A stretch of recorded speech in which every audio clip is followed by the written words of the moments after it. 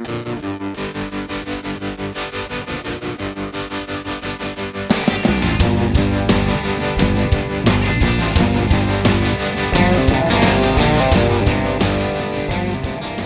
good afternoon, and welcome to Taking Ship, your podcast vessel on this voyage through America's dumbest timeline.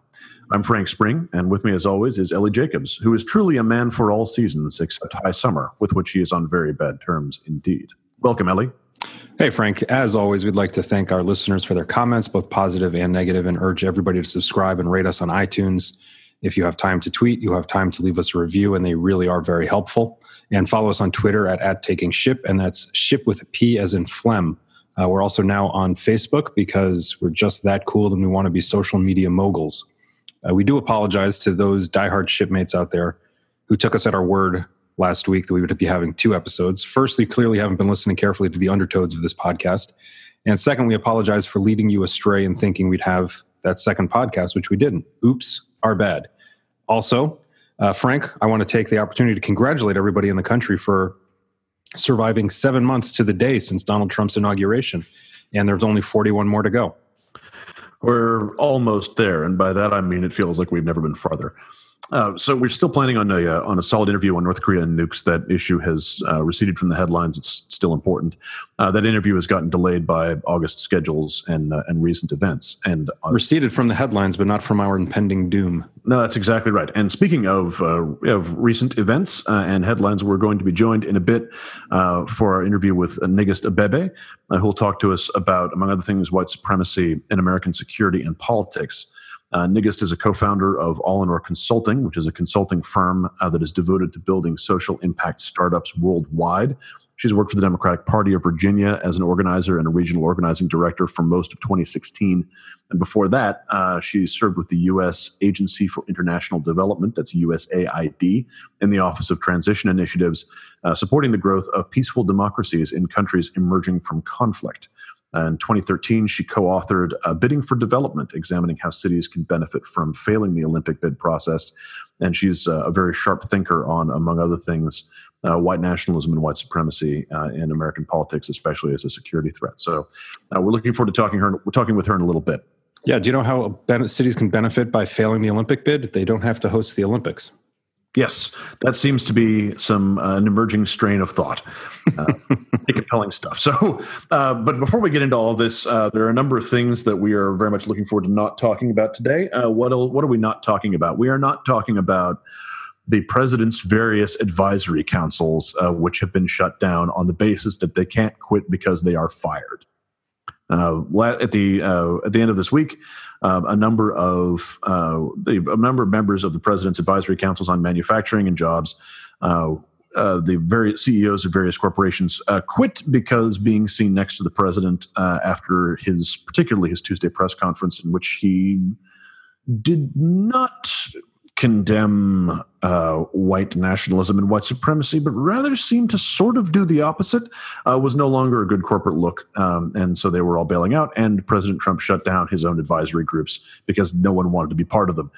There's not much to say about this, except that it is that you can't quit because you're fired. No, we quit. No, you were fired is the essence of what this enterprise has turned into. It's just terrific. I can't. Yeah, and the end of last week, also the president came out and said that he and Melania would not attend the Kennedy Center honors because the artists would feel uncomfortable. So rather than changing your behavior to fit better with normative society, just stop going to things where they don't like you. That usually works out really well for everybody. Yes, and the Kennedy Center sent them a nice note, or published a nice note thanking them for not turning up, which is the kind of communication that I usually receive from social gatherings of various kinds. We really appreciate your not coming. Thank you for making that decision for us. And so as someone who's been on the receiving end of a number of those things, I will say that was very gracious of the Kennedy Center. So, excellent. Our president is a social pariah. Awesome. Yeah. He's Speaking of pariahs. Yeah. Speaking of pariahs, there's been a lot of talk over the last week, particularly following the Tuesday press conference, about the discomfort at least very senior members of the Trump administration have about some of his rhetoric over the last week. First, equivocating on Saturday about what was happening in Charlottesville, and then trying to clean it up and being more pronounced on Monday. And then on Tuesday during a press conference, basically forgetting how English works and going back to equivocating to then actually say nice things about Nazis and neo-Nazis and white supremacists, and comparing Thomas Jefferson and George Washington to folks like Robert E. Lee and Jefferson Davis. And if you don't understand why those comparisons don't work, repeat third grade. But in terms of this, there were the few names that were obviously peaked were folks like Elaine Chao, whose parents are she is the transportation secretary and the wife of the Senate Majority Leader, and she's of Asian descent. And people were questioning how she could stand up there, as Donald Trump said nice things about white supremacists. At the same time, they were questioning why people like Gary Cohn and Steve Mnuchin, both of whom are Jewish, how they could stand by him.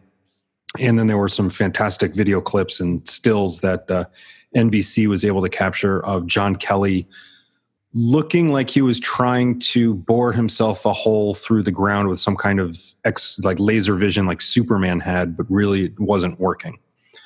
So stricken is only the beginning of how I would describe how the man looked during Trump's press conference. Yeah, I'd like to think that a retired 4-star general would find a better tailor, but his suits seem to be hanging off of him pretty poorly. But then I was thinking that maybe he's just lost that much weight in the first 2 weeks as being chief of staff. Dude's wasting away before our eyes. Yeah, it's not remarkable. It's not a good look. No. But going back to should people leave the administration, it really boils down to, can you look yourself in the mirror? And if so, why? So, some people, no one really left, which remains kind of surprising to me. I find very little succor in the leaks to various newspapers and reporters who then post on Twitter that, Gary Cohn is disgusted and ashamed, but then he doesn't do anything because he wants to be Fed chair. Or Steve Mnuchin getting a letter from his 1985 Yale classmates, and that he responded this morning saying, "You don't know the president like I do. He's not a bad guy. Plus, we're going to change the world through, tax cuts and regulatory changes." So really the argument boils down to just a few different things. There's the one of that most House and Senate Republicans are still sticking to, which as long as we can get our tax cuts and regulatory changes, this is all worthwhile. And then there's the aspect of, we need to have each other's backs. We need to stick in this together. I can't leave if Secretary Mattis is still there. And then my current favorite, which, Frank, I know you have an opinion on, is the quote, and this was from Mike Allen's Axios this morning, quote, "You have no idea how much crazy stuff we kill." So the idea that they need to be in office, otherwise they need to remain in office, otherwise really bad stuff will happen. It's a tough spot. I mean, it's sort of kind of bring this up as a kind of moral philosophical discussion of what do you do. First of all, you shouldn't be in this position to begin with, but assuming you are, right? Like you join with maybe the best of intentions, maybe you share some degree of kind of conservative value and conservative ideology with Donald Trump. Why are you now there as what he is and what his the kind of motives that drive him become increasingly clear. There is essentially comes down to this: like, you can say we need to be here. If we're not here, something worse will happen. Is that something worse that will happen? We will adopt a regulatory position that you don't like, or is it people are going to get killed? And I think that's kind of what it comes down to a little bit. If you're there because you're concerned that we'll do something unbelievably unwise, congratulations, you are assisting nothing. Everything that we are doing at present that's coming out of this administration is phenomenally unwise. If you are there because the idea is he will replace me with someone who is likely to get a lot of people actually stone cold killed, or some real harm is going to come, people's lives are going to get wrecked and so forth. That's a pretty fine distinction. It's getting increasingly hard to take the position that you're not just being complicit with people getting killed and people's lives being wrecked anyway. But that's what we're down to right now. It seems to me in the kind of moral and philosophical position, none of which incidentally applies to Steve Bannon, who in spite of what he'll tell you, did not quit. He was fired.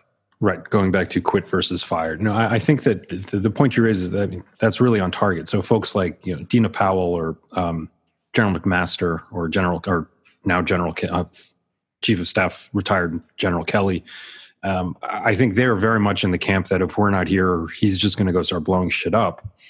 But I think some of that argument can also, I mean, Gary Cohn, I was a little flippant saying that he's sticking around just so he can be Fed chair. And while that might be true, there's also something to be said with he may be the one that's preventing some of the more crazy trade policies that Trump is pushing from taking place and ripping up NAFTA, starting a trade war with China, et cetera, et cetera, et cetera. So, there's a possibility that all kind of locks together. And then with junior staff, my guess is that the junior staff, the vast majority are just Trump heads or people who are just so, sycophantic and desperate to get ahead in a career in politics that they don't recognize that having Donald Trump on your resume is not going to help you in the future.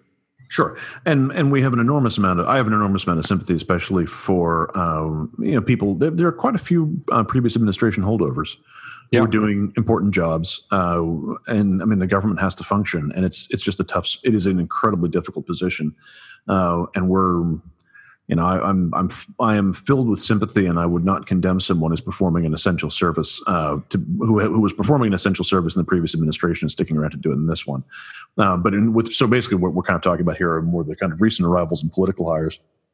And essentially, what we are talking about, this is the where the rubber meets the road on my do you think you're saving lives by being there is. It's easy to make that kind of absolute statement, but at what point are you being, but that commitment is being sliced thinner and thinner and thinner because, as we have seen, there has already been, I've read a report to this effect, there's already been as much collateral damage, meaning civilians killed, non-targeted civilians killed, in our bombing campaign since Trump took over as there had been in the previous administration. That sounds about right. If that was exclusive to Yemen or if that was the entire operation. So the real question that some of these folks who may believe they're saving lives, maybe they are, is, all right, but how many? Whose life are you saving? And if you believe that you're actually doing some good, let's get around to doing some good and not be like, well, I want to be in power so that when the real fuck up comes, I can stop it. But I'm going to allow all of these other fuck ups and monstrosities to occur in the meantime. And it may be that that's the case, but what you're talking about now is vindication in the history, some degree of vindication in the history books 40 years from now. And I would not, if I were some of these folks, expect anyone to take their treat them as a hero or even a martyr anytime within their own lifetime. Right. I mean, this kind of comes back to some of our incompetence malicious scale, right? So by being in office, you're preventing the really malicious from happening, but also while remaining in office, the recognition that no one wants to work in this administration, particularly from the national security world, no one wants to work in this administration except people who are just blatantly incompetent and unqualified, people like Sebastian Gorka, who we spent way too much time on this podcast talking about. I think where I get really... I would argue with that. I would say we don't spend enough. Yeah, probably. We talk about it in the interview with Niggas. I'm not going to obsess over, but I will just say, as far as I can tell, this man is literally unemployable by anyone in the entire world except apparently the Trump White House. Right. He serves no purpose whatsoever. What will this man do if he's finally turfed out of the White House? Maybe he'll go and possibly he could open a t-shirt stand or something. But that's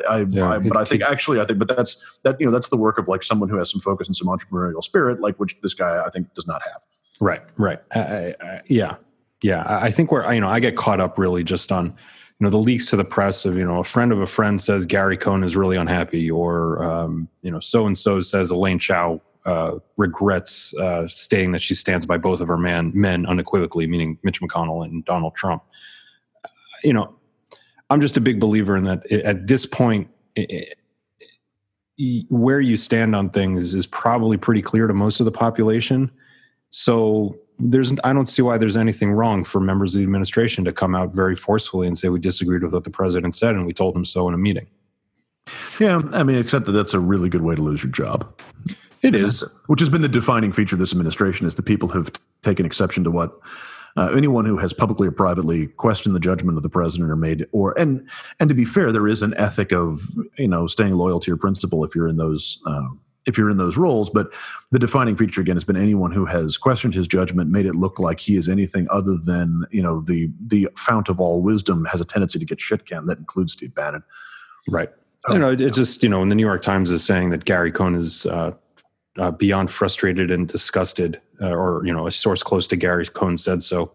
I mean, chances are it was Gary Cohn that told Glenn Thrush that, and if it wasn't Gary Cohn, it was Gary Cohn's wife. I mean, like these things are sourced pretty tightly. So, I guess I'm just at the point where doing this plausible deniability dance of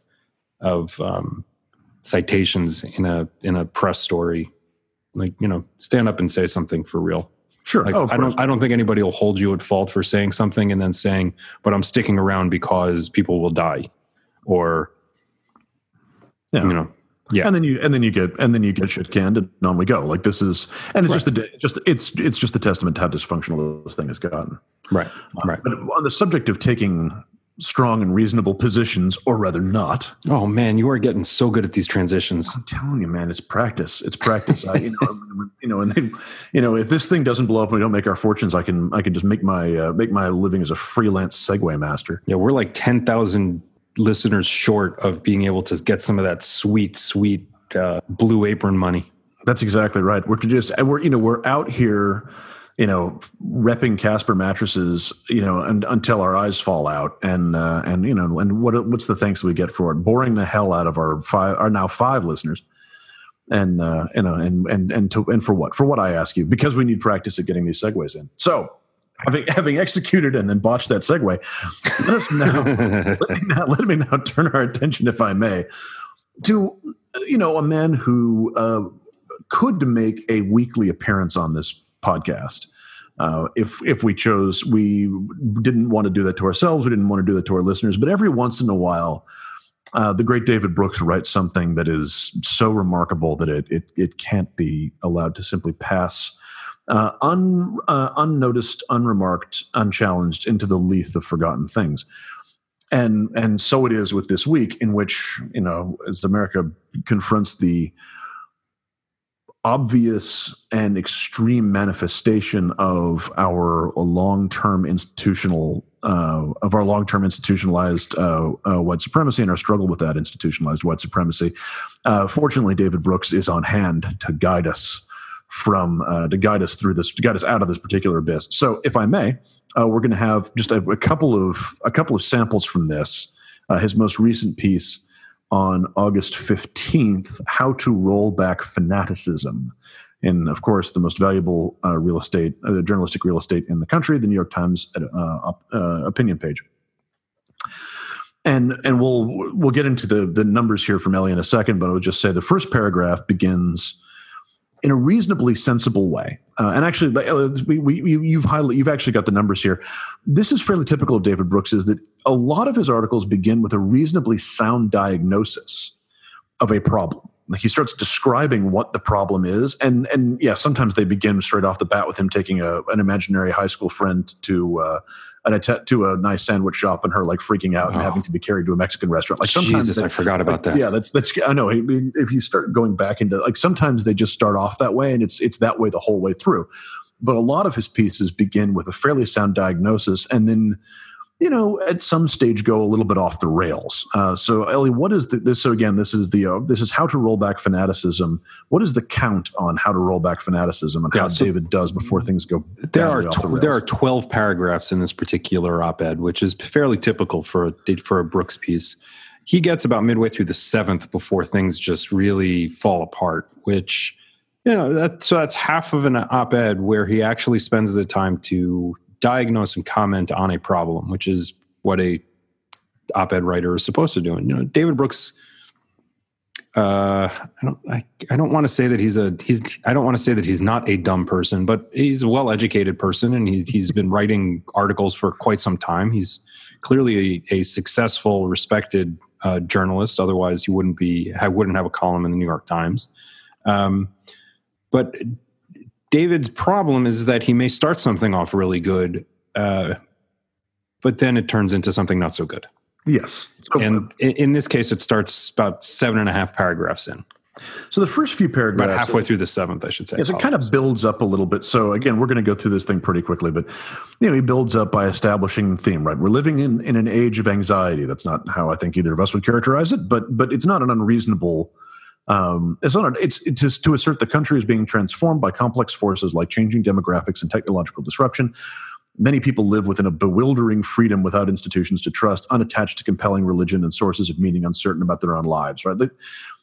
I wouldn't necessarily choose to have expressed it this way, but the idea that the rate of change and social change in particular is causing a certain amount of anxiety and dread. He doesn't talk about economic anxiety here, but and I don't mean it in the kind of pejorative, like this is a euphemism for racism. I mean in a genuine sense, like people being afraid for their economic futures.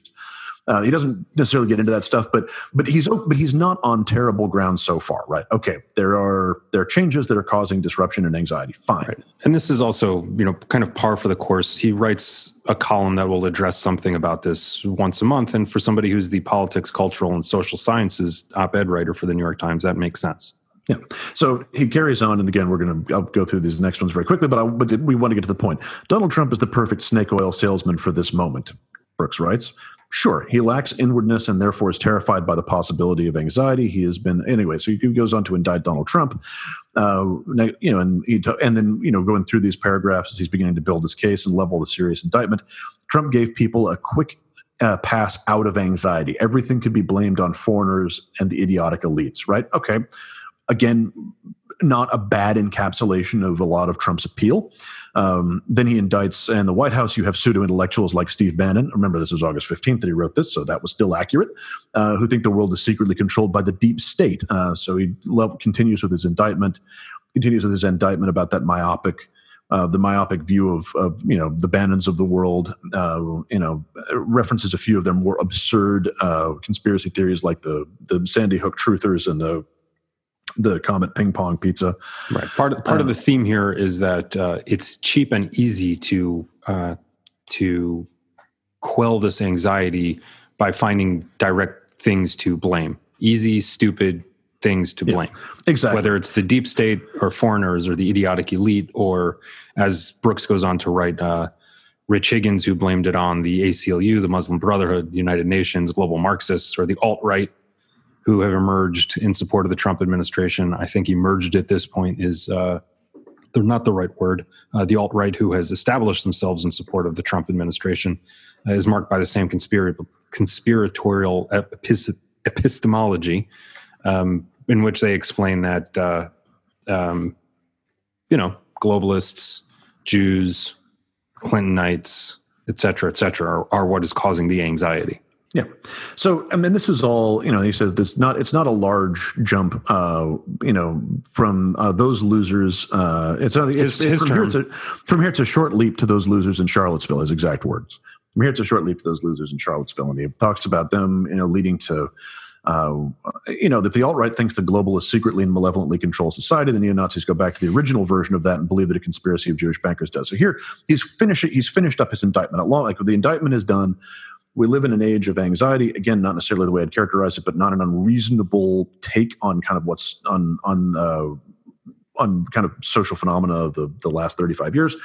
We live in an age of social anxiety. Trump has been able to capitalize on that, and he is surrounded by a bunch of people who have these really retrograde beliefs, and those retrograde beliefs motivate other people because they explain that anxiety and give them something to blame. Right? Now we come to the 7th paragraph. The age of anxiety, he writes, inevitably leads to an age of fanaticism as people seek crude palliatives for the dizziness of freedom. And it's right there in that sentence that this thing falls off, that this thing really begins to fall off the wagon. Okay, the age of anxiety inevitably leads to an age of fanaticism. Again, sure, fine. For the purposes of this article, I will allow it. As people seek crude palliatives, sure, for the dizziness of freedom. Aha. The problem now, and it's right there. The problem apparently is that people have all of this freedom has caused people to get unmoored. So, we're going to continue with this. This is not actually where the thing goes fully off the rails, but I just want to take a moment and highlight this sentence, which indicates that David Brooks has diagnosed the problem as the dizziness of freedom. Apparently, this is a new phenomenon.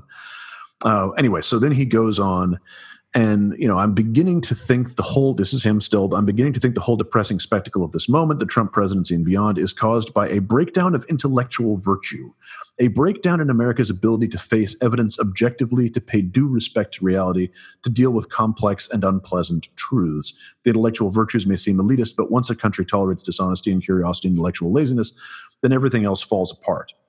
And this is where the thing has genuinely gone off the rails, and not because he is 100% wrong, but rather he has completely lost the context of the totality of American history.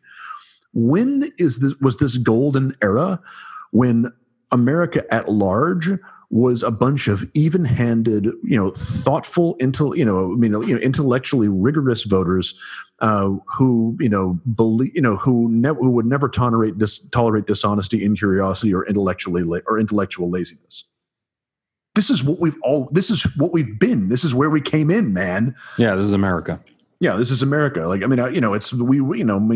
been successful in spite of this, in spite of the fact that we have, in spite of the fact that we have not had those virtues that he's extolling collectively for most of our history, not because of them. So now we're really going to go off the rails here. The temptation is simply to blast the neo-Nazis, the alt-right, the Trumpkins, and the rest for being bigoted, vicious, and hate-filled. Yes, David, that is the temptation. Yes, it is the temptation. Yes. And some of that is necessary. Also correct. The boundaries of common decency have to be defined. That is okay. Now we're back on the rails here. The temptation, much like the temptation to eat or breathe, is necessary. Yep, it's one you got to indulge, man. I know, it is one thing to be tempted, another to fall, but I think we can give into that particular temptation. Yeah, I am not anxious about blasting neo-Nazis, the alt-right, and Trumpkins for being bigoted, vicious, and hate-filled. Yeah, I think we can feel pretty good about that. But here we go. But no, David Brooks has a different solution than simply blasting the neo-Nazis, the alt-right, and the Trumpkins for being bigoted, vicious. Is it to take them out for fancy sandwiches? Yes, that is exactly it. I took one of them for a fancy sandwich. I got in a cab with Tom Friedman, and the cabbie and the guy I was taking for a fancy sandwich spelled out a revealed truth to me. Tom Friedman's driving Uber now as part of his globalist agenda. Oh my God, that would be so good. I really want that. Okay, here we go. So we have reached, and listeners, I promise we have reached the pretty much the apotheosis of this piece. So we've indicted those who need indictment. The snake oil salesman and their racist friends. We have talked about how there is value in blasting neo-Nazis, the alt-right, etc. But hold on, folks. Just put a pin in that. Throughout history, the wiser minds have understood that anger and moral posturing are not a good antidote to rage and fanaticism. Competing vitriols only build on each other. So we are not to meet rage and fanaticism with anger and moral posturing. I've exactly one thing to say to that. We shall defend our island, whatever the cost may be. We shall fight on the beaches. We shall fight on the landing grounds. We shall fight in the fields and in the streets. We shall fight in the hills. We shall never surrender. That is one wiser mind's view. My mind wiser than mine. That's how one wiser mind decided he was going to react to rage and fanaticism. Mm-hmm. And it was these anger and moral posturing in which he sadly indulged on that occasion. It turns out I can't help but think that here Brooks might be trying to channel a little bit of Jesus and turn the other cheek, which makes no sense in this context. If you're ever writing an article and thinking I'm going to channel Jesus Christ, take a step back, man. It may be going a little far. So the answer, it turns out, and here we finally are on the home stretch here. We're about done. The answer, it turns out, is modesty. The most powerful answer to fanaticism is modesty, and then here follows a brief paean to the value of recognizing that we don't own a single truth, that no one has, progress is not made by crushing some swarm of malevolent foes. Oh God, I could have sworn that's how World War II came about. That's how we won World War II, but never mind. It's made by finding balance between competing truths, between freedom and security, diversity and solidarity, white supremacy and equality. Oh no, sorry, I just added that last line there. Made by finding balance between competing truths. So we bring this, and then he goes on, talks about how great modesty is. And I want to point out, not to play the man instead of the ball, we'll play the ball here, but I want to point out that this was a guy who taught a course on humility at Yale University, the prospectus of which included a very large selection of his own writing. So, and then but there's a promise of more to come. Over the next few months, I'm hoping to write several columns on why modesty and moderation are superior to the spiraling purity movements we see today. It seems like a good time for assertive modesty to take a stand. As the country comes once again galvanically to grips with the white supremacy that has characterized so much of our culture and institutions since its inception, David Brooks is out here ready to take a stand for assertive modesty. Friends, this is the very essence of what alt-centrism is. Yeah. That there is no objective truth. There is no good. There is no essential value. That through a process of polite conversation with anyone, no matter how evil or retrograde, that is like that process of polite conversation is the good. Not that we shall reach some collective sense of what's right or what's wrong, but the mere acceptance and tolerance of other ideas, the mere polite conversation, polite process with anyone, regardless of how repulsive, is the essence of good government. That's the point of the polity. That's the basis of alt-centrism, and we abjure you, our friends and fellow travelers, not to be seduced by this garbage. Yeah, and this is really, I mean, this is Brooks almost at his finest. This is Brooks, who used to be a conservative, now he still sort of claims to be. He is laying out the touchstone argument for conservatives against a progressive or liberal view, that because there's no good and there's no evil and everything is sort of just on a sliding scale, it's a really bad idea to follow that. Brooks is actually giving liberalism and progressivism a very bad name here, which is one of the reasons I like using the term pragmatic, because that at least has a rules to the game of balls and strikes. There's, in and of itself, Brooks isn't saying anything that's incorrect here, if it wasn't being applied to things like white supremacists and alt-right and neo-Nazis.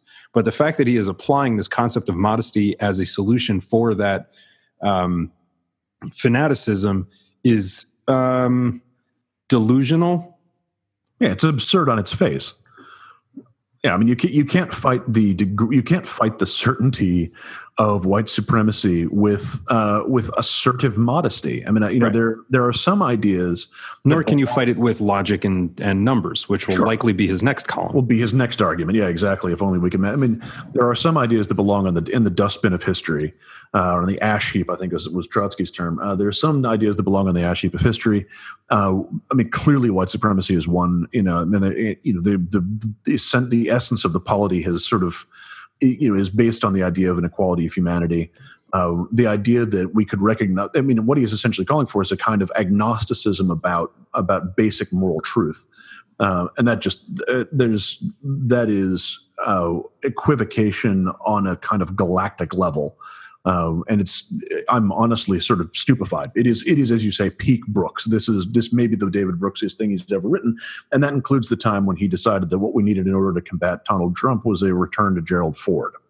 Right. Or that everybody should just go get PBJs. Yeah. Yeah. And this comes in the context of, what I've taken to calling the Trump triangle, the three pillars of his campaign and kind of the Bannon mindset, which is economic populism, non-interventionalism, and white identity politics. Yeah, I mean that's and those are all. I mean those are all ideas with long histories in American politics. You can make an argument about. I mean, non-interventionism obviously there's at least some intellectual credibility there. It's not necessarily in its kind of knee-jerk reactionary form. It's not a view that I think Ellie and I would share necessarily. But the essence of all of that stuff is a kind of is a pretty bankrupt series of ideas that honestly no amount of modesty. Any modesty that leads you to think, actually we should be taking this shit seriously, is incredibly counterproductive and frankly ridiculous on its face. Yeah. Yeah. All right. So those were the three things we weren't going to talk about, right? Yes, and I'm glad we didn't talk about them because that would just give us all rage strokes. We're heading into our interview with Negus Debebe now, and I want to give a little context before we head in. There's just some. Let's talk a little bit about Charlottesville and Virginian politics. Quick update on some of this stuff. As we think about Virginia, we think about what happened in Charlottesville. This is something that I'm not necessarily sure how many of our readers know or listeners know this. I didn't know it until this week, but Virginia has a state law that forbids localities, local authorities, from removing Confederate monuments. It's actually something that has to be done at the state level. Charlottesville, they voted to remove the monument, and in voting to remove that monument, the local authority, city council, they did that with full knowledge that it would result in a lawsuit. So the idea was this was meant to force the issue at the state level and to force it through the courts, and the idea that municipalities ought to be allowed to take down their monuments if they see fit. Also, the same local act included $4 million to address racial inequality in the community, which I thought was an interesting pairing and one that I think is often overlooked when we talk about this stuff, that communities of color, especially in the South, may be interested in the removal of Confederate monuments, but they're also interested in the doing of real good now. So the removal of these offensive symbols is only part of the story here. And this whole thing has put current GOP gubernatorial candidate for Virginia. Virginia does off cycle, so their gubernatorial election is this year, 2017. It's put their gubernatorial candidate, Ed Gillespie, in a pretty tight spot. So Gillespie is from New Jersey, lives in Northern Virginia.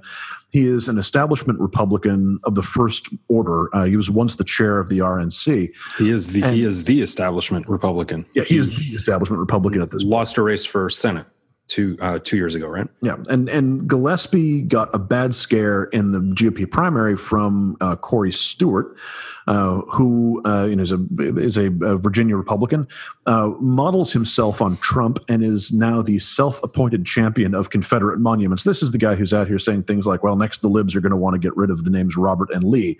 And what he missed is that we are also coming for the letter E. We are coming for the letter E as well, so watch your ass. Yeah.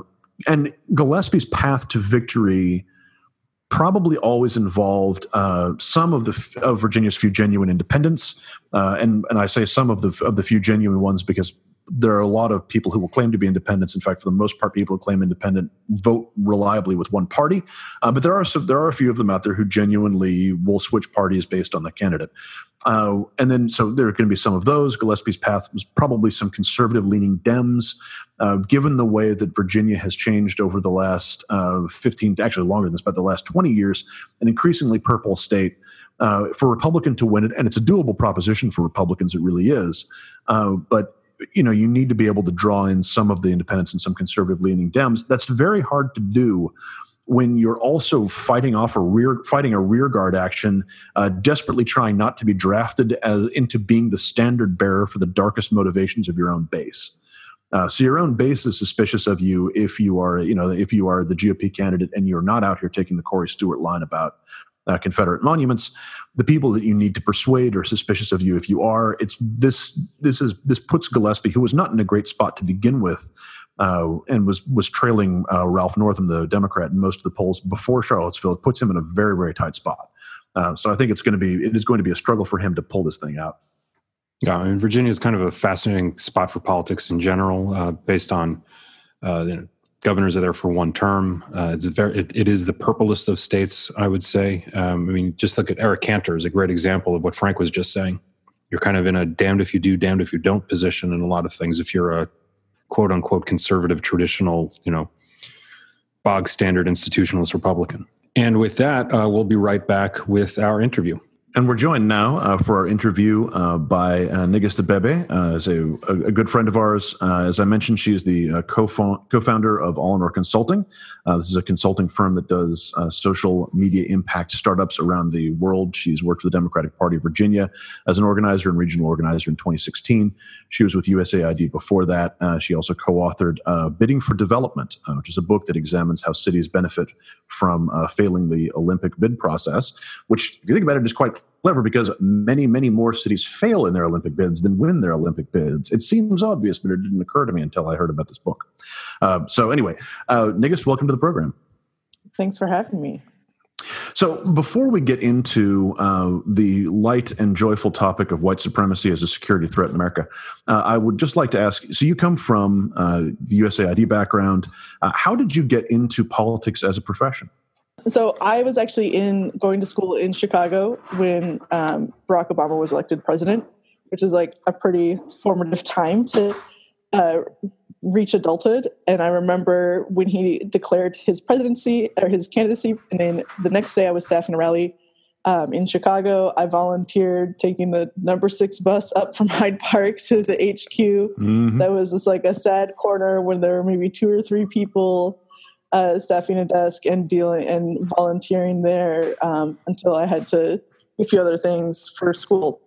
But my number one regret had always been that that I didn't just like take time off from school to work the 2008 campaign. I did get out to vote, and that was fun, but there's nothing like actually working on a campaign. In 2012, I was working at USAID, and I did what I could to volunteer, making a few trips down to Virginia to get out the vote again, and was really excited to see him reelected and to continue to serve as a civil servant in his administration. And then 2016 came around, and it was kind of a weird turn of events, but I had started my own company, and realized that this was kind of my last chance, where I was at a point in my life where I could just kind of throw it all to the wind, pack everything up, and go wherever somebody told me to go to. And if I wasn't going to if I couldn't do it to get President Obama elected the first time, then I could do it to help protect his legacy in 2016. And so that kind of my all-in moment. And, part of the work we did in Virginia, we ran up a margin that was the biggest margin a Democrat's seen statewide since Obama in 2008. And we had a pretty fantastic team of people who worked for that. Terrific. And I think one of the reasons that I wanted to dive into this just for our listeners is that getting into looking at campaign politics, if you walk into any campaign office around the country, you will primarily see the field organizers. Avert your eyes. Don't be shocked by them. They really are like they're human. They've just been put through an awful lot. And they, field organizers traditionally are very early career. A lot of them are people who've left. A lot of them are, people are taking time off from college. They're just their first job out. Like the way that campaign politics is structured, it can look like it is a vocation that if you don't get into it when you're 21 years old and don't know any better, you can't get into it at all. And that's just not true. And many of the best political professionals I know are people who have come into politics having had a few years doing something else. So if you feel like you are, and those people tend to rise within political organizations very quickly. So if you've ever wanted to or thought about getting into professional politics and thought, I don't want to come in at the entry level because it'll take me forever to get back up to where I am in my career. Otherwise, there is a very quick path to ascendancy. If you are already a good professional and you join a campaign, you will rise to the top fairly quickly. And Nigist's case is a really good example of that. So I find that story very inspirational. So now, having been inspired, we are now going to be, I hope, inspired in a different way, which is horrified and moved to do something, which is a kind of inspiration. So, Nigist, let's talk about. So, you've done Virginia politics. That is a focal point for the country right now, based on what happened in Charlottesville last week. Let us talk a little bit about white nationalism as a security threat. What is happening there? What are your thoughts? Yeah, so I think this is not a new threat. There had been coverage, certainly I think as early as 2015, about kind of, I think probably the last peak around Dylann Roof and the Charleston 9, that most domestic terror incidents are carried out by white nationalists, white supremacists, white extremists of some sort. There are a few different papers, PolitiFact, New America Foundation, have all kind of covered those different spreads, and your counts may differ based off of what you're using to define domestic terror or different types of attacks. But when we consider national security and the threats, both foreign and domestic, this is a pretty significant domestic threat to the security of many Americans. And we've been seeing that more and more lately. I think what makes it even more telling at this point is that we're also at a height where it's having the height of institutional manifestations of this. We're seeing the DHS white extremist tracking offices shut down. We're seeing voting rights being compromised. We're seeing national attempts to suppress voting rights and pursue spurious allegations of voter fraud and things like that. And all of those are different, smaller manifestations of, not smaller, but those are different manifestations of white supremacy and white nationalist goals to change the face of this nation. The other part is also this chest-thumping foreign policy. Like when our foreign policy, and I think there's a pretty bipartisan consensus among national security experts that we are currently nationally being led by people who are not experts in national security and who frequently have motivations that are more about kind of chest-thumping nationalist pride than they are about our best interests as a nation. And let's talk a little bit about, I want to come back to some of the points about domestic institutional connection between the kind of obviously neo-Nazi protest that we saw in Charlottesville and voter fraud and some of the other stuff. That's because I think this is a really important nexus, but I want to stay with foreign policy a little bit. Can you draw that connection a little bit more directly?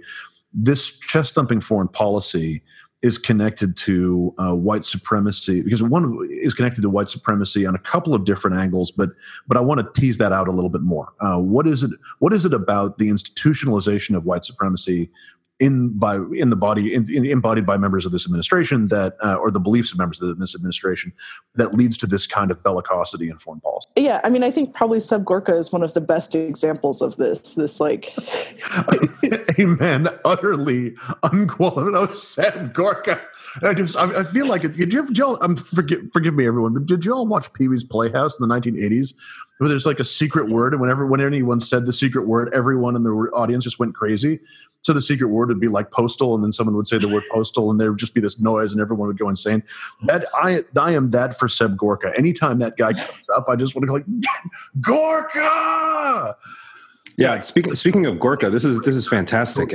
As you were just introducing this, I was flipping through Twitter, and this article from the LA Times in May, from May 1st, is actually an Associated Press article. Trump advisor Sebastian Gorka to leave the White House is now making the rounds in the last 5 minutes, and people are ecstatic, but are not looking at the date, which is peak Twitter. Yeah. So as far as we know, at 11:21 Sunday, August 20th, Seb Gorka, people the talking chair is yelling in the background. He's still working there, doing something. He's there. We don't know that he works, but he's there. Yeah. He's there because no one else will take. He's otherwise unemployable except by the White House of the leadership of the free world. Sorry, please continue. Yeah. So yeah. Gorka is very much the smoking gun on this. Please continue. When we have our foreign policy decided by bigotry and hatred, we are not as rational and calculated as we should be. And that means we prioritize different things, and also that we start paying less attention to other threats. And we, I think, are seeing people who over prioritize their worldview and are also, more critically, not open to any evidence base that will push them back and will force them and will help them make better, stronger decisions to keep all of us safe. And we are, as a country, starting to see facts become less and less important, which is even more relevant in places like foreign policy, where you're constantly dealing with complex sets of facts and having to weight all kinds of different risks in order to make choices that are frequently the choice between bad and less bad.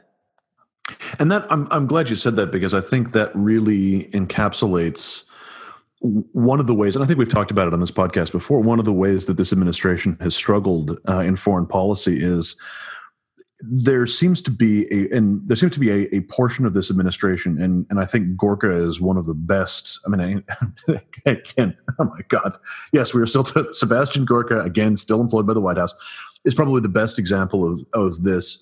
It doesn't seem to understand that I would argue, most serious foreign policy decisions are a choice between bad and less bad, right? Like, the world is a big place. America's capacity to affect change in a short time frame is quite limited. Its ability to affect change over the long term is enormous, but our ability to do anything about an instant crisis is actually quite limited. And they just don't seem to be able to get their heads around that. We can't just make people do what we want them to right now. It doesn't work that way. Yeah, I think perhaps not as good as playing the long game here and expect everything to be done within a media cycle. Sure. Maybe that's a little harsh, but no, I mean, that doesn't sound harsh to me. I mean, I think, you've got people like Gorka. I remember when Trump was elected, and, I guess Gorka goes around and gives talks to they're we used to, I don't know, he may still do it. They're like Rotary clubs or some shit. Like, the kind of people who would pay to listen to Sebastian Gorka or even would do it for free. And he was giving this presentation about how what Trump's election means is that, his presentation had a picture, his like slide deck had a picture of a supposedly recently killed, violent extremist in Yemen or somewhere, a victim of a drone strike, killed in a drone strike. And he said, what this means is that we can win again. And, it's sort of like the entire assumption here being like, the reason that we weren't winning before is that the Obama administration, for some reason, just didn't choose to win, that we've always had this capability, but we just weren't electing to use it. And that A, flies in the face of fact, and is B, I think, revelatory, further to your point, of a specific worldview that is probably grounded in the idea that there is some kind of inherent superiority about America, about an America that is constituted the way that the Seb Gorkas of the world would like for it to be. Yeah, and I think that's part of this whole thing around like the domestic threat is like, I prefer using the term white nationalist for the purposes of this conversation, because I think it speaks to the political ambitions to reshape the face of the way our government works and the way America is. And I think that is the part that, in terms of being a part of a progressive national security front, is that we have to acknowledge, whether it's on the political front, that this type of loud vocal racism is fueling people who have regressive foreign policy ideas, and or it's in the institutions themselves that we are seeing people who have these ideas have push forward policies that progressive national security experts and increasingly most national security experts believe are making us unsafe. And I think whether you're looking at it purely on the political strength of this rhetoric and how it continues to elect people who, again, are counter to the progressive national security ideals, or it's that the policies they manifest are fundamentally undoing the work that progressive national security experts have advanced over the last few years. Well, I think some of the problem runs down to what we were just talking about, this idea that Frank raised, that in a lot of people's mindset, we were choosing to not win, when that's really not how national security or foreign policy work. And as Frank also rightly pointed out, it's usually the choice between bad and worse. And the trouble is that it's very easy for people to understand good and bad, evil and good, winning and losing. But when you start talking about game theory, and you start talking about non-zero sum solutions, and you start talking about multilateral solutions, and using the entire toolbox, that's where people get lost. And I think if we learned anything from this past election, and indeed I think some of the reaction to Obama's presidency as a whole, and certainly, interestingly, some aspects of the Bush administration, once they realized that the simple is the enemy of the good, that the country is still struggling to figure out what exactly all that means.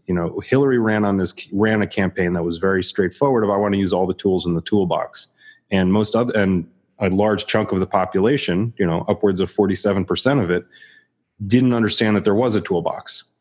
So I guess the question, I know the three of us struggle with this, as does the Truman Project as a whole, as does Democratic politicians as a whole, that they struggle with, is how do you make that connection between the Seb Gorka, a guy who willingly has a goatee and drives a Mustang with a vanity plate, when he throws up posters and says, this is why we're now winning, how do you make the connection to that audience whose sons and daughters are probably more likely to serve in the military than those who live in New York or Los Angeles?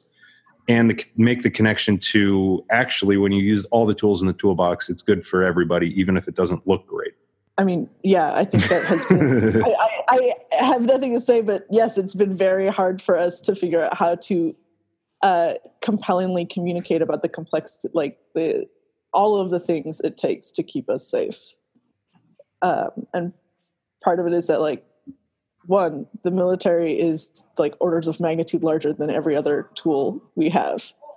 And you're way more likely to know of a veteran than you are to know of a foreign service diplomat. Right. Yeah. I mean, and just as we've said, like there are so much of our foreign policy choices, and it was actually Negus who introduced the idea that there was a choice between bad and worse. I was just piggybacking off of what she had said. And so much of foreign policy is that way. But speaking of bad and worse, let's go back to the domestic front here a little bit and talk about. You brought up the so-called voter fraud, and I want to get into that because I see that as being a very key domestic part of this institutional white nationalist agenda. And let us get into this here a little bit. Can you talk to us about voter fraud and how that fits into the white nationalist institutionalized agenda? Yeah, so I think it's important to recognize that this is hardly a novel moment or exercise in American history. The suppression of the vote has been very active ever since the end of the Civil War, and it is part of what's fueled the civil rights movement, was fighting for that. And arguably the Voting Rights Act, which might be, I would put up there in if there was a Mount Rushmore of bipartisan legislation in the course of American history, I would include the original Voting Rights Act on that. But basically, people have always used technicalities to try to limit who could vote in order to ensure that their beliefs win. And this includes gerrymandering today. I mean, some of the worst gerrymandered states are also led by Democrats. Let's be real. But when it comes to voter fraud, this is something that's regularly used to over-purge voter rolls and deny people their registration in such a way that they usually don't find out until they actually show up to go vote. It's used in other ways and that can be things where people use very aggressive algorithms. Like if you have the same name as a felon, you get purged. And so if there's one felon named John Smith, then all the John Smiths in a state might have their voting rights revoked and never hear about it. And so voter fraud is used to fuel things like voter ID, which was a huge player in Wisconsin last year. I think there were something like 200,000 disenfranchised voters, which is much larger than the gap between Clinton and Trump. It was almost like 3 times the gap between Clinton and Trump, if my memory on the count serves. It's huge. Yeah, it's a huge number. And Ari Berman is a fantastic reporter. And he wrote the book, Give Us the Ballot, and has continued to follow day to day the challenges to getting the vote. And he wrote some fantastic pieces of people who spent months trying to get photo ID in Wisconsin and were traveling to 3 or 4 different states trying to get paperwork from various points in their lives and still not getting it. And the state actually, I think, did not comply with multiple court orders to expedite the process for obtaining voter ID. And so we've seen it. It was used in 2016. And now we have this bizarre voter fraud commission being led by a president who won. It's very odd to see somebody who's so aggressive about talking about his victories apparently convinced that there was excessive voter fraud and that we must investigate it. And I am certainly pleased to see so many of the secretaries of state say absolutely not. 1, because they clearly have no secure way to collect all of that information. And 2, I am not confident that they have any plans to use the not publicly available voter information in a way that is intent on protecting our rights as Americans. But limiting who gets to vote is just one way that people have constantly used, found ways to legally enforce racist beliefs. Sure, and this that's extremely well expressed, and I would just sort of say there's a broad theme behind the voter fraud. And the voter fraud myth, there's quite a bit of data on sort of 2 very contradictory things. First, that a lot of Republican voters believe that there is voter fraud on a mass scale that occurs regularly, election by election. Right? I suspect the only possible explanation for this in any meaningful way is that Fox News continues to just churn out these these sort of process stories of about potential voter fraud investigations. Like, I can't think of where anyone else would get this mass delusion, because there have been media and academic studies on voter fraud on the potentiality of voter fraud over the years that have uncovered nationwide over decades a number of deliberate attempts to vote under someone else's name that don't that you could count on your digits and not reach both thumbs. Like, this is just not a thing that happens. Voter fraud, they go after voter fraud in like the way that's actually least effective for changing the outcome of an election. Like, I don't know how many of us have watched The Good Wife, but there they have examples in this fictitious TV story about people where you like bring in fake ballots and bring in boxes and boxes of fake ballots. And it's like actually really complicated to figure out how to commit actual voter fraud in a way that will actually determine the outcome of an election. Which is like you have to provide enough ballots pro a candidate that you shift like by a significant percentage, which is usually more than you can conceivably do by having like one person vote more than once. Like and so this idea that like voter fraud is happening like by single individuals showing up and voting more than once is like literally is just so insignificant. One, happens so infrequently, and in part because like if you really wanted to commit voter fraud, this is like literally the stupidest way to go about it. The worst possible way to commit voter fraud. It's like not at all. And again, if you're really concerned about how this happens, I recommend watching The Good Wife. I don't remember what season it was, but Alicia's ex-husband, I don't even remember, is part of an actual ballot stuffing scheme, and it takes a lot more than just one person. Yeah. My favorite example of this was a few years ago. The then Secretary of State of my glorious home state, New Mexico, the land of enchantment, was then a Republican named Diana Duran. And she'd been recently elected, and her whole thing was she was going to roust out, this is 2010, shortly after election 2010, she was going to roust out those voter frauds, those vote fraudsters once and for all, right? Like, we were going to find them, we were going to track them down, we were going to hang them and flog them. Did a complete, top to bottom audit of the New Mexico voter roll, and certainly contrived to potentially disenfranchise a large number of people via some of the mechanisms that we've talked about, aggressive purging and so forth. Turned up one case of actual voter fraud, of someone being registered fraudulently, and that was a Republican activist who had registered his dog by way of demonstrating how easy it is to commit voter fraud. Wow. Yeah. So, job done, voter fraud exposed.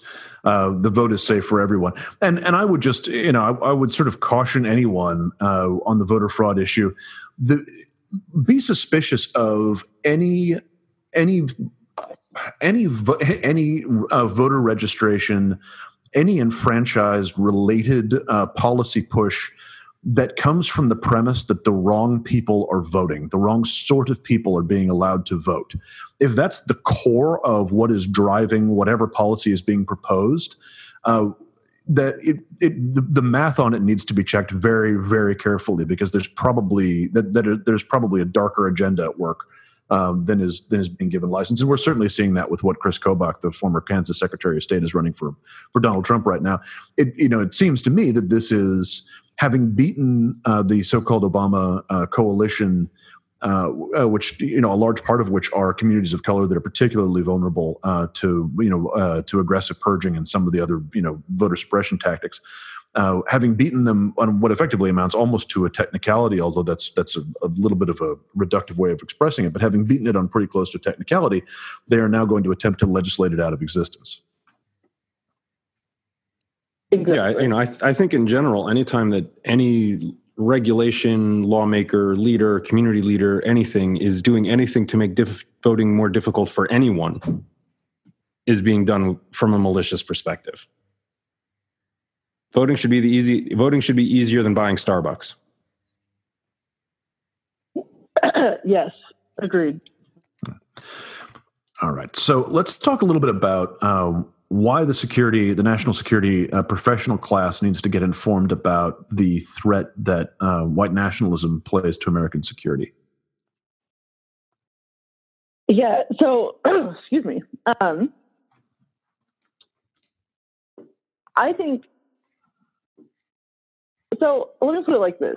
If somebody rolled up into the national security community talking about how they were super excited to advocate for the Iran deal, like it was still 2014 and the deal hadn't been signed, we would all, take a moment.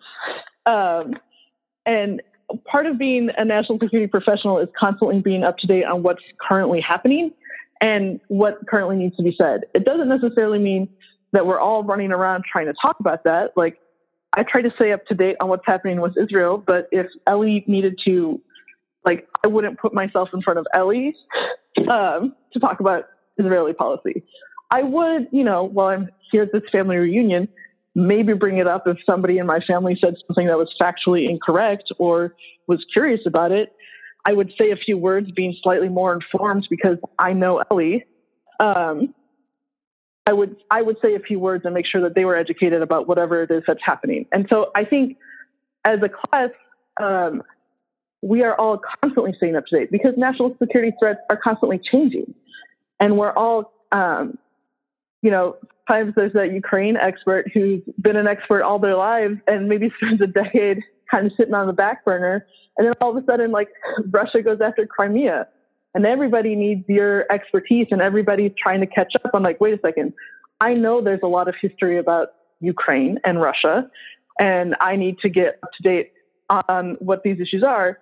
If not so that I can be the loudest voice on it, at least so that if I'm somewhere, I can call bullshit on someone who's peddling false facts. And I think we have to tackle the white nationalist threat with that same professionalism that we bring to all of these other issues. I think the other part of this is the same way when progressive national security experts went after military sexual assault or tried to start advocating for PTSD, better support for veterans with PTSD.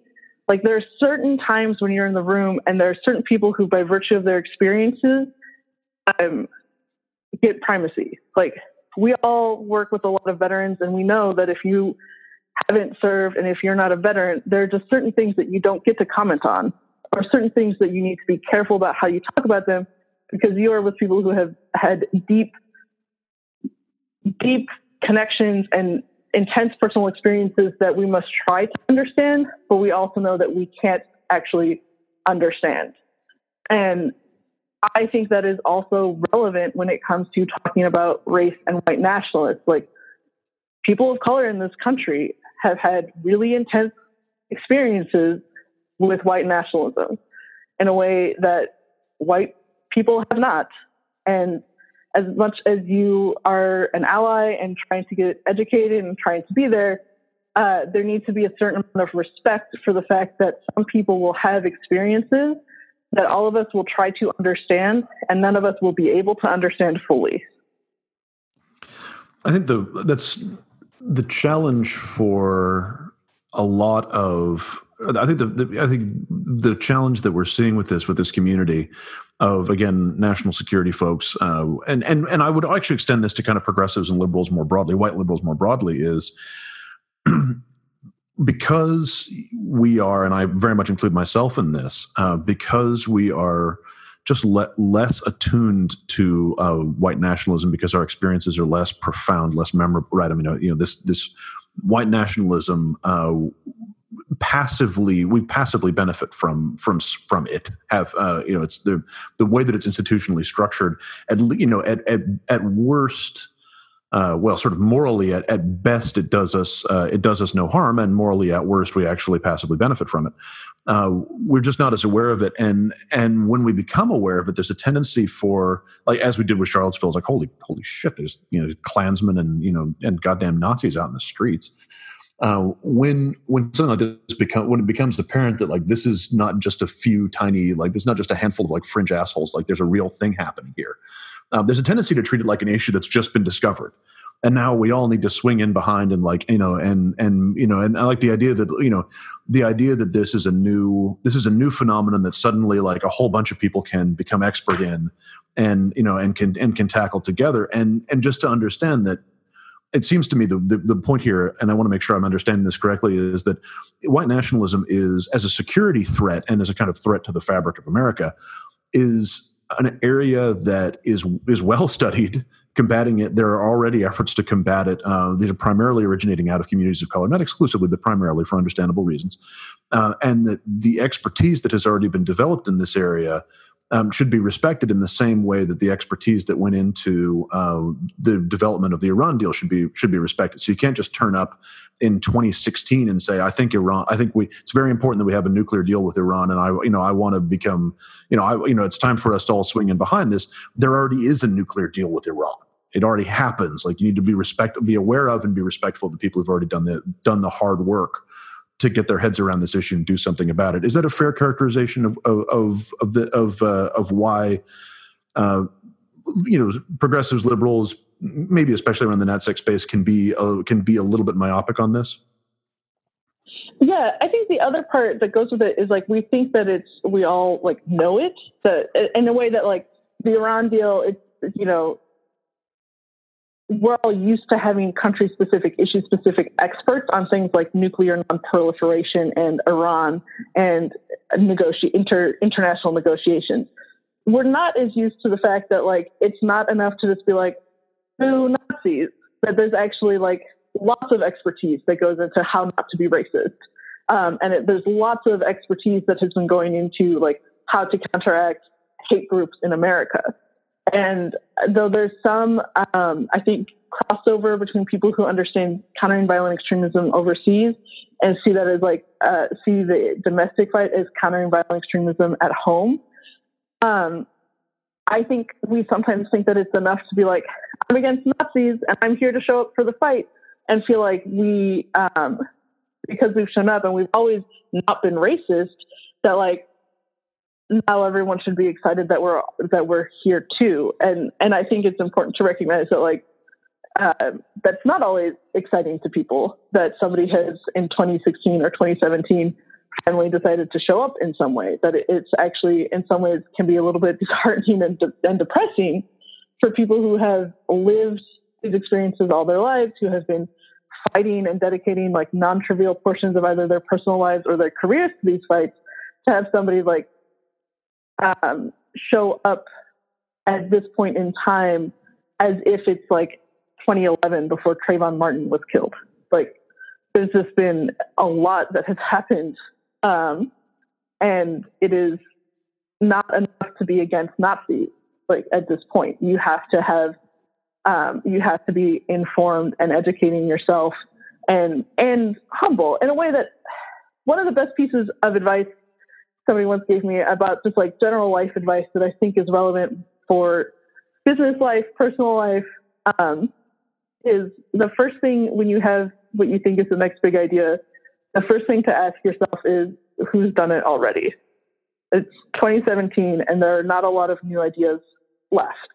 And there are a lot of people who have exciting thoughts too. And the question should be, who's had this idea already? If it hasn't been had, why hasn't it happened yet? Because all of us have worked in varying ways with bureaucracies and new movements, and sometimes there's very good reasons about obstacles and challenges that are why new ideas aren't happening or haven't succeeded yet. And so I think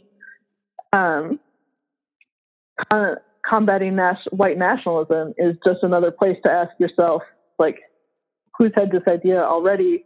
If it hasn't happened yet, why hasn't it happened yet?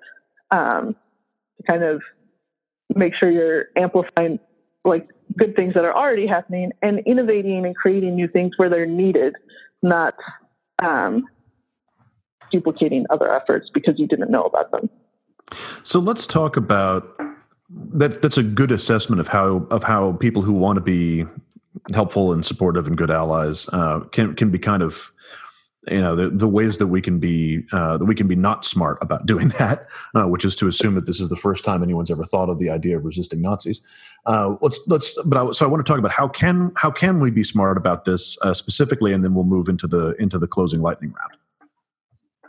So how do we be smart as so the first thing I would say is, like, frankly, Google it, like, and give yourself time. Like, don't think that just because this is the moment that you're feeling galvanized to action, it's like, give yourself time to like get immersed in it and hear other people's experiences, and become more fluent in it. And to that end, I highly recommend following Brittany Packnett on Twitter.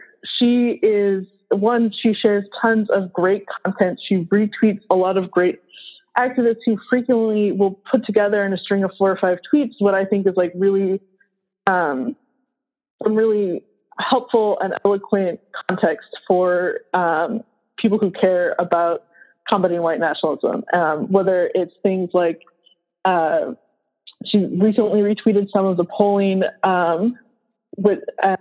She also retweeted somebody on the difference between fighting hate and fighting racist institutions, and that it's not just about the feelings, it's about the policies and actions that come out of those feelings. And so there's just a lot of people out here talking really eloquently and explaining a lot in a way that for some people is like for me, a lot of time I read it and one, I learn things, but also I figure out how to be more eloquent in speaking about those things, or I feel a great sense of comfort because I see somebody articulating something that has just been a nebulous feeling for me, and somebody just gave it like a great set of words and a way and something that I can share as part of the conversation. So follow people on Twitter. There's like a really wonderfully active community of people who are constantly talking about these issues. I would also, one of the things that I've really been trying to pursue is I've tried to put a lot of emphasis on reading memoirs from people who are not like me.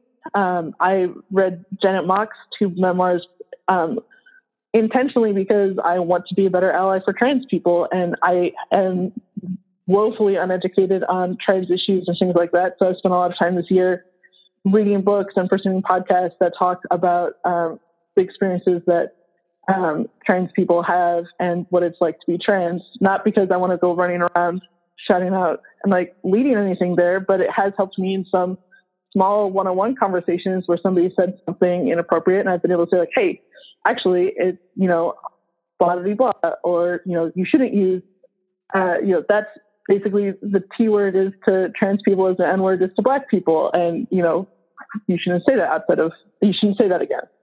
And so pursue, like, it's not hard to find books. I will also give a wonderful shout out to Frank, your wife, for starting Duende District and putting all of these great books from people of color and other marginalized voices into a bookstore that makes it even more accessible to people to kind of wander around and find the stories of people not like you. And I think, again, sometimes we think that we are really familiar because we are in the middle of diverse friend groups and we know a lot of people and we're trying to stay informed. But, there's a lot of personal experiences that you might never talk about with your friends or coworkers that when somebody shares them in a memoir, like, can be really eye-opening and just it's a good way to learn without also expecting the people of color in your life to be educating you. Excellent. So a lot of this stuff, I think, and this is really important that, there's a desire when you see something as outrageous as Charlottesville to become immediately active. And that's a good impulse that I think comes from a good place. But I mean, to sort of what I take away from this is that action loses something. It loses some authenticity if you're not also coupling it with the important work of becoming more educated on the experiences that other communities have dealt with that have sort of been that are older and deeper and much more powerful that have been part of the struggle against against white nationalists and go back a very, very long way indeed. So the education piece, it can seem a little bit passive when people want to find something to do to get out into the streets, but that's just as important because that's what gives credibility and authenticity to your activism. That's kind of, is that a fair characterization of that? Yeah, I think exactly. And then I think too, like, you find the more you start just kind of following and staying in tune with people, you find more and more outlets for like direct action, if that's what you're concerned about. But I think also a lot of people are looking for ways to like just be better in their day-to-day lives. And that's actually, I would put forth that like will always be counter protests in March, and like they're not hard to find and to show up to, but it can be incredibly hard to seize a window of opportunity in a conversation with a family member or a friend, and so like, whoa, that's not really okay, and here's why. And I think that's the part that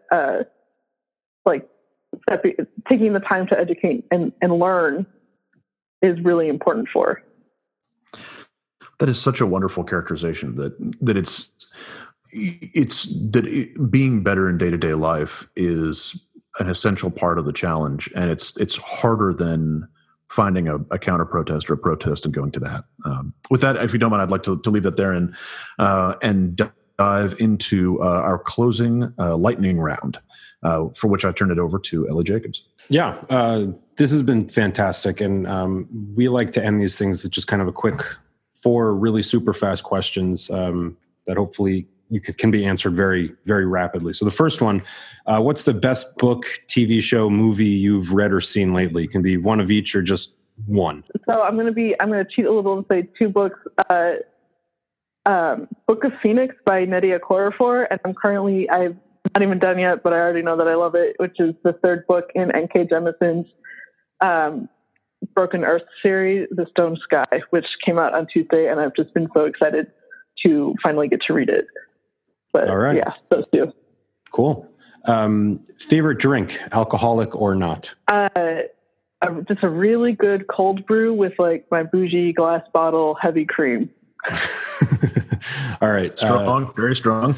Slightly more serious. In the Trump era, lots of people are interested in doing something. What's one organization you're supporting and why? Oh, I feel like I should. This is weirdly harder than I was anticipating it, but I would say,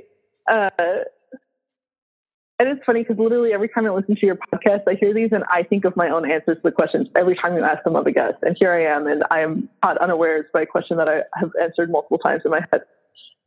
Welcome to the hot seat. I would honestly say your local politicians. I really believe that we need to be focusing on electing people, and there's nothing like going out and knocking on doors or donating a few dollars to somebody who the smaller the race, the more of a difference each one of those will make. That's a fantastic suggestion, and the first time we've heard that one, so that's terrific. Yeah, we've been at this for months, and finally someone's willing to stand up for democracy. This is excellent. Taking ship, we're slowly figuring it out.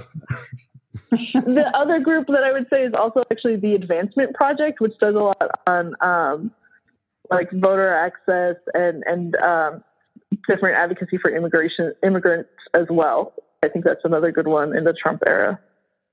Great. Next, and with the caveat that because of your professional obligations, sometimes you're not especially visible necessarily on online. But when you are and choose to be, where can people find you if they want to follow your thoughts? I am Nigist on Twitter. Shockingly, it was still available when I signed up. I am that on Instagram and literally everything. So. I'm pretty easy to find. If you Google me, I think I'm still the only thing that shows up for about 6 or 7 pages. Excellent. You are extremely identifiable. Terrific. Yes. Very good. I guess thank you so much for joining us today. This has been a terrific conversation. Good luck in your present endeavor, and we hope to talk to you again soon. Thank you guys for having me, and thank you guys for covering a tough topic on a tough week. Thanks for joining us. Thank you, Nigist, for the fantastic interview. We'll definitely have to have you back on to talk more of all of that, really. Obviously, please be sure to subscribe and rate us on iTunes or wherever else you may be listening to us. Follow us on Twitter at @TakingShip, and that's ship with a P as in Psy. Check us out on Facebook as well. And check us out later this week, we hope, for another, we're not making any promises this time, another episode where we will talk Korea at greater length. We know we skipped Steve Bannon more or less throughout this episode. There's a good reason for that. We don't want to talk about Steve Bannon. But with that, Frank, where are we headed this week? We take ship this week to Boston. Do not play the Dropkick Murphys song over this. We take ship this week to Boston, where it turns out that Boston Garden, TD Garden, as it's known with its sponsorship, the arena that hosts the Bruins, among other teams, they're in a bit of a spot of bother.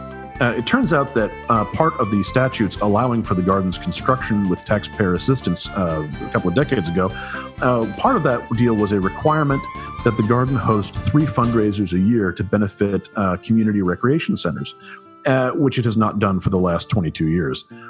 This fact was discovered by a group of teen organizers who were attempting to fund a youth hockey rink, and TD offered them, being informed that they were 22 years behind on the deal, TD offered them a settlement of a little better than $1.5 million, which would come out to $22,000 per fundraiser. Now, that seems a little low for a full-scale fundraiser at a massive arena like the Garden, and the teen organizers thought so too.